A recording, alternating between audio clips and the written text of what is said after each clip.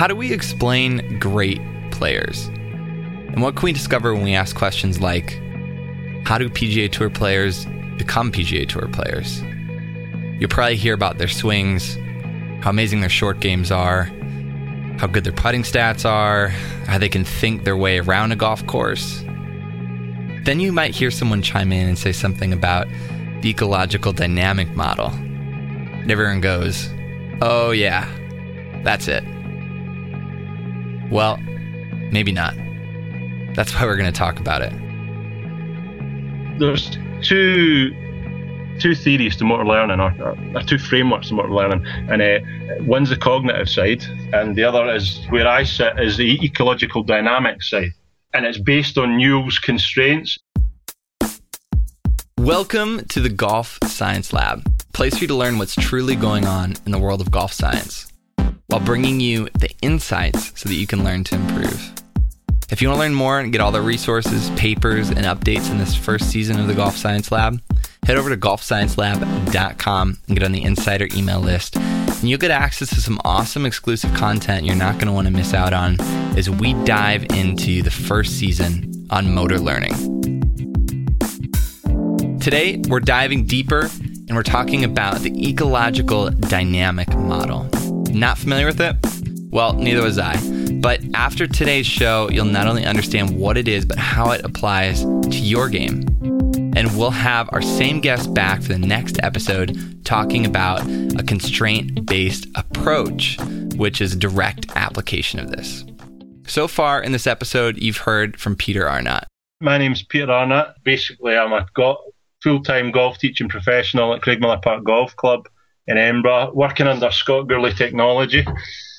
And I'm currently studying a part-time Masters by Research in Skill Acquisition. And he does things a little differently than a lot of teaching professionals out there.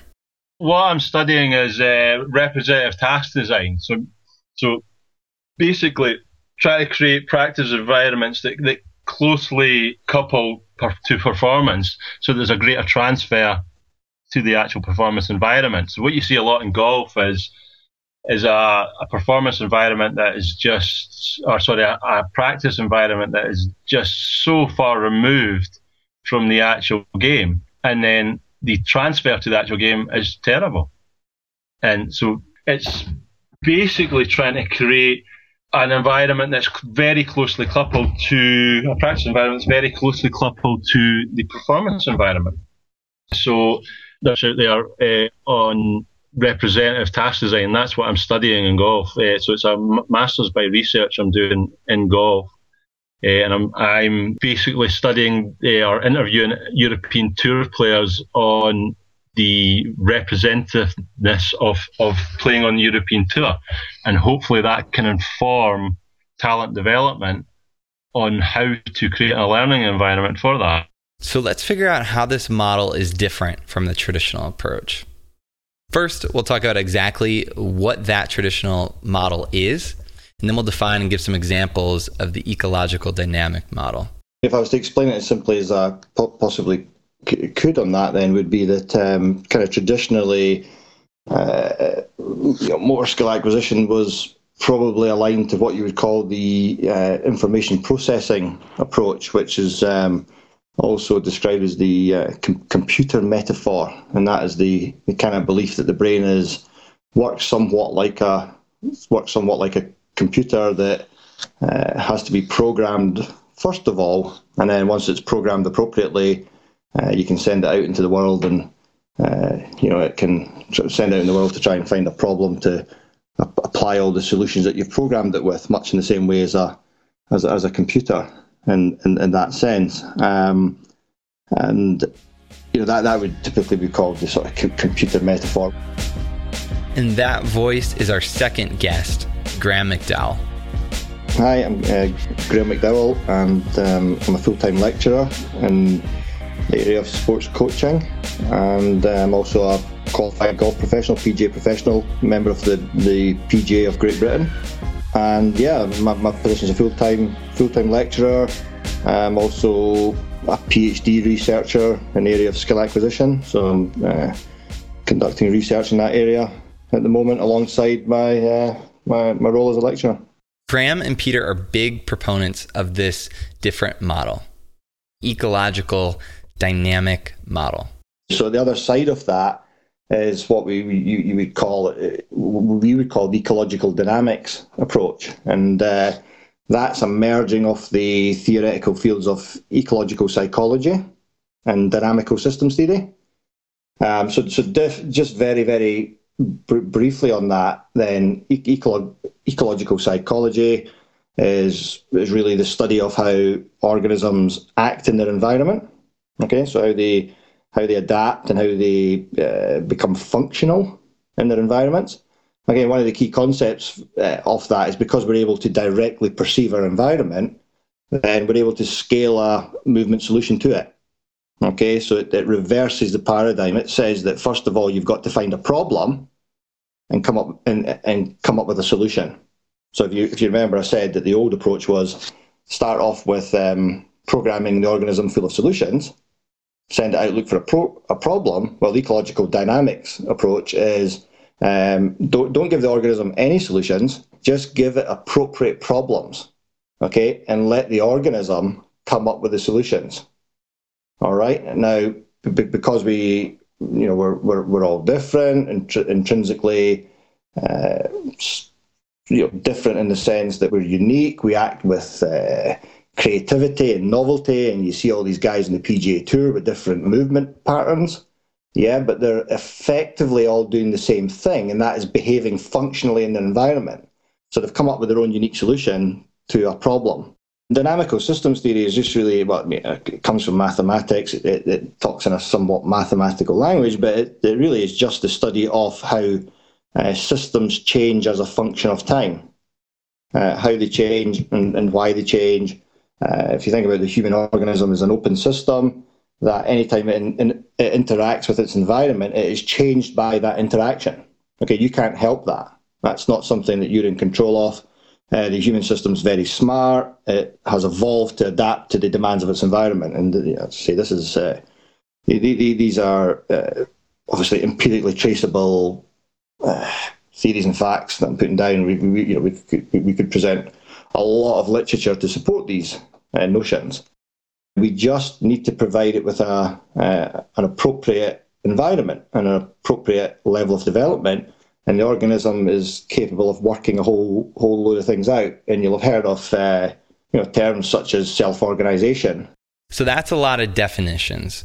But this is very practical and very realistic. It's a story that you've heard before, but without this definition, you probably wouldn't have been able to recognize it. But with this framing, you'll see how this works. One of my favorite examples, if we take it from the PGA Tour, for example, and one of my favourite stories on this, I would say, relates very much to this paradigm. And to be honest, once you go into this, today's Tour players, PGA Tour players, and some colleagues might have done studies into this, and it aligns very, very strongly. And here's the one thing I would say, and I've done this myself. I've been in a room of golf pros and asked them how they got good at the game. Okay, and they always start off by saying, "Well, I was lucky."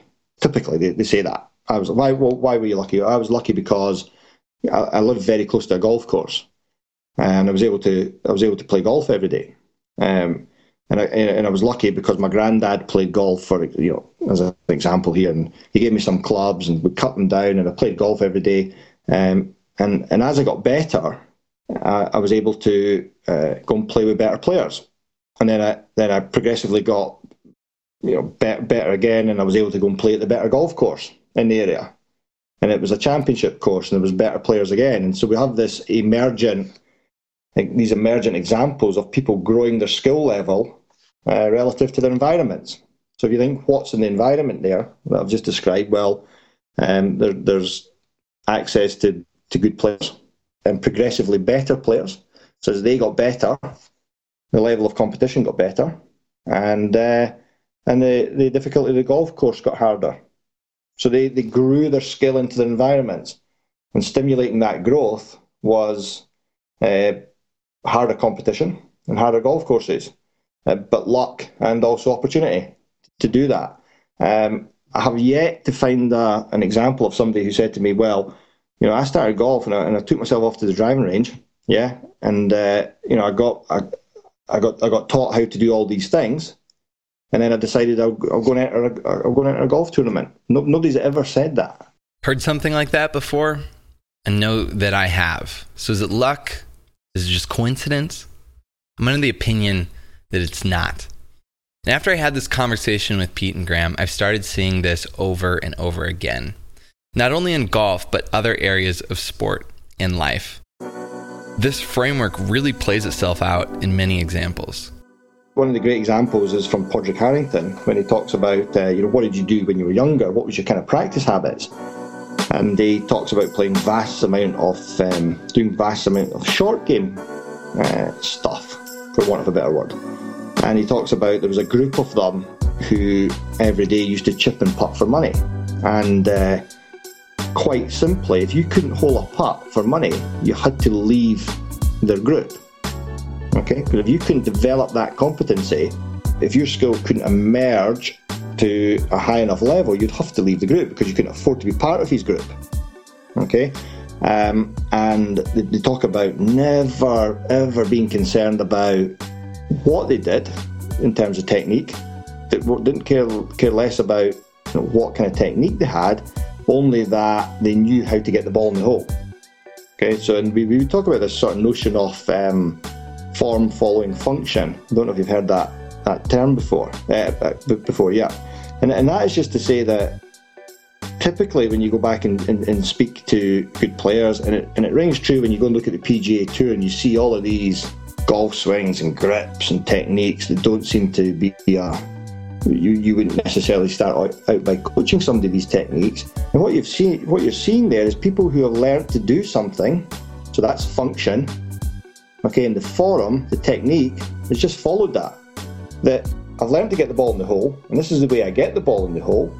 Okay, and my technique has just emerged around that, and it doesn't look necessarily particularly standard. It doesn't even always look optimal, but it gives you an example of the notion of physical forum, in terms of the aesthetic of the swing, how it looks, coming after function, and function being, well, I don't know how I do this, but I'm going to get this ball in the hole.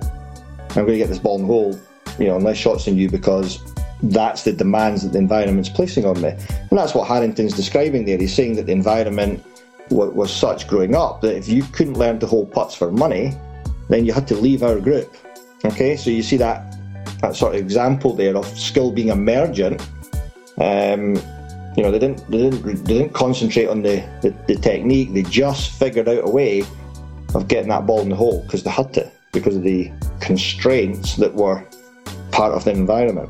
I think this is one of the most important definitions you'll hear when listening to the Golf Science Lab. Your environment really makes the world of difference. There's a great quote that he has: you can't adapt to an environment you don't exist in. So if you create a nice, comfortable environment for yourself in the practice environment, you'll adapt to that. You'll self-organize to that. Although it just seems to happen randomly, accidentally, there's definitely some specific reasons behind it. And perhaps we can discover that far more than technique or any physical traits, that it's the environment that one has is one of the biggest determinants of success or lack of in players. I'm excited to check back in with Peter as he's currently working on a related study to this that we'll definitely hear more about. My study is called the Task, Environment and Organismic Constraints Impinging on European Tour Players. So basically finding out what's happening on tour. So if I give you an example, I had a journeyman pro in my first year of coaching who had come through talent development, like I suppose in America, like a collegiate kind of system, and everything was done for him. Everything. He just had to turn up when he was an amateur, very high level amateur, and he just had to turn up at the airport. However, when he turned pro, all that was taken away from him, and it threw him into kind of chaos, and he had no structure to his kind of life. And as well, when he was playing amateur tournaments, his schedule, because he was the top of the pile, his schedule was, he could dictate his schedule, right? when he turned pro, he was more down the bottom of the pile, and he had to play 15 tournaments in a row, and he wasn't used to it.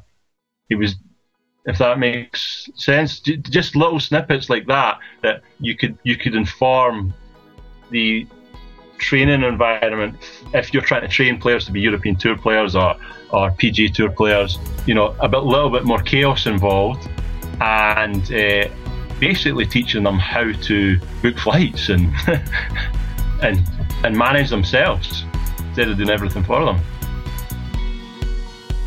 Thank you so much, Peter Arnott and Graham McDowell, for sharing with us. Both of them will be back next week to talk about a constraint-based coaching method. Get early access to that and reminders. Make sure to go to golfsciencelab.com/insider. Get on the email list. Get into the Golf Science Lab community. You can follow Peter at SGGT Coaching on Twitter, at Graham McDowell, GrahamMcDowell,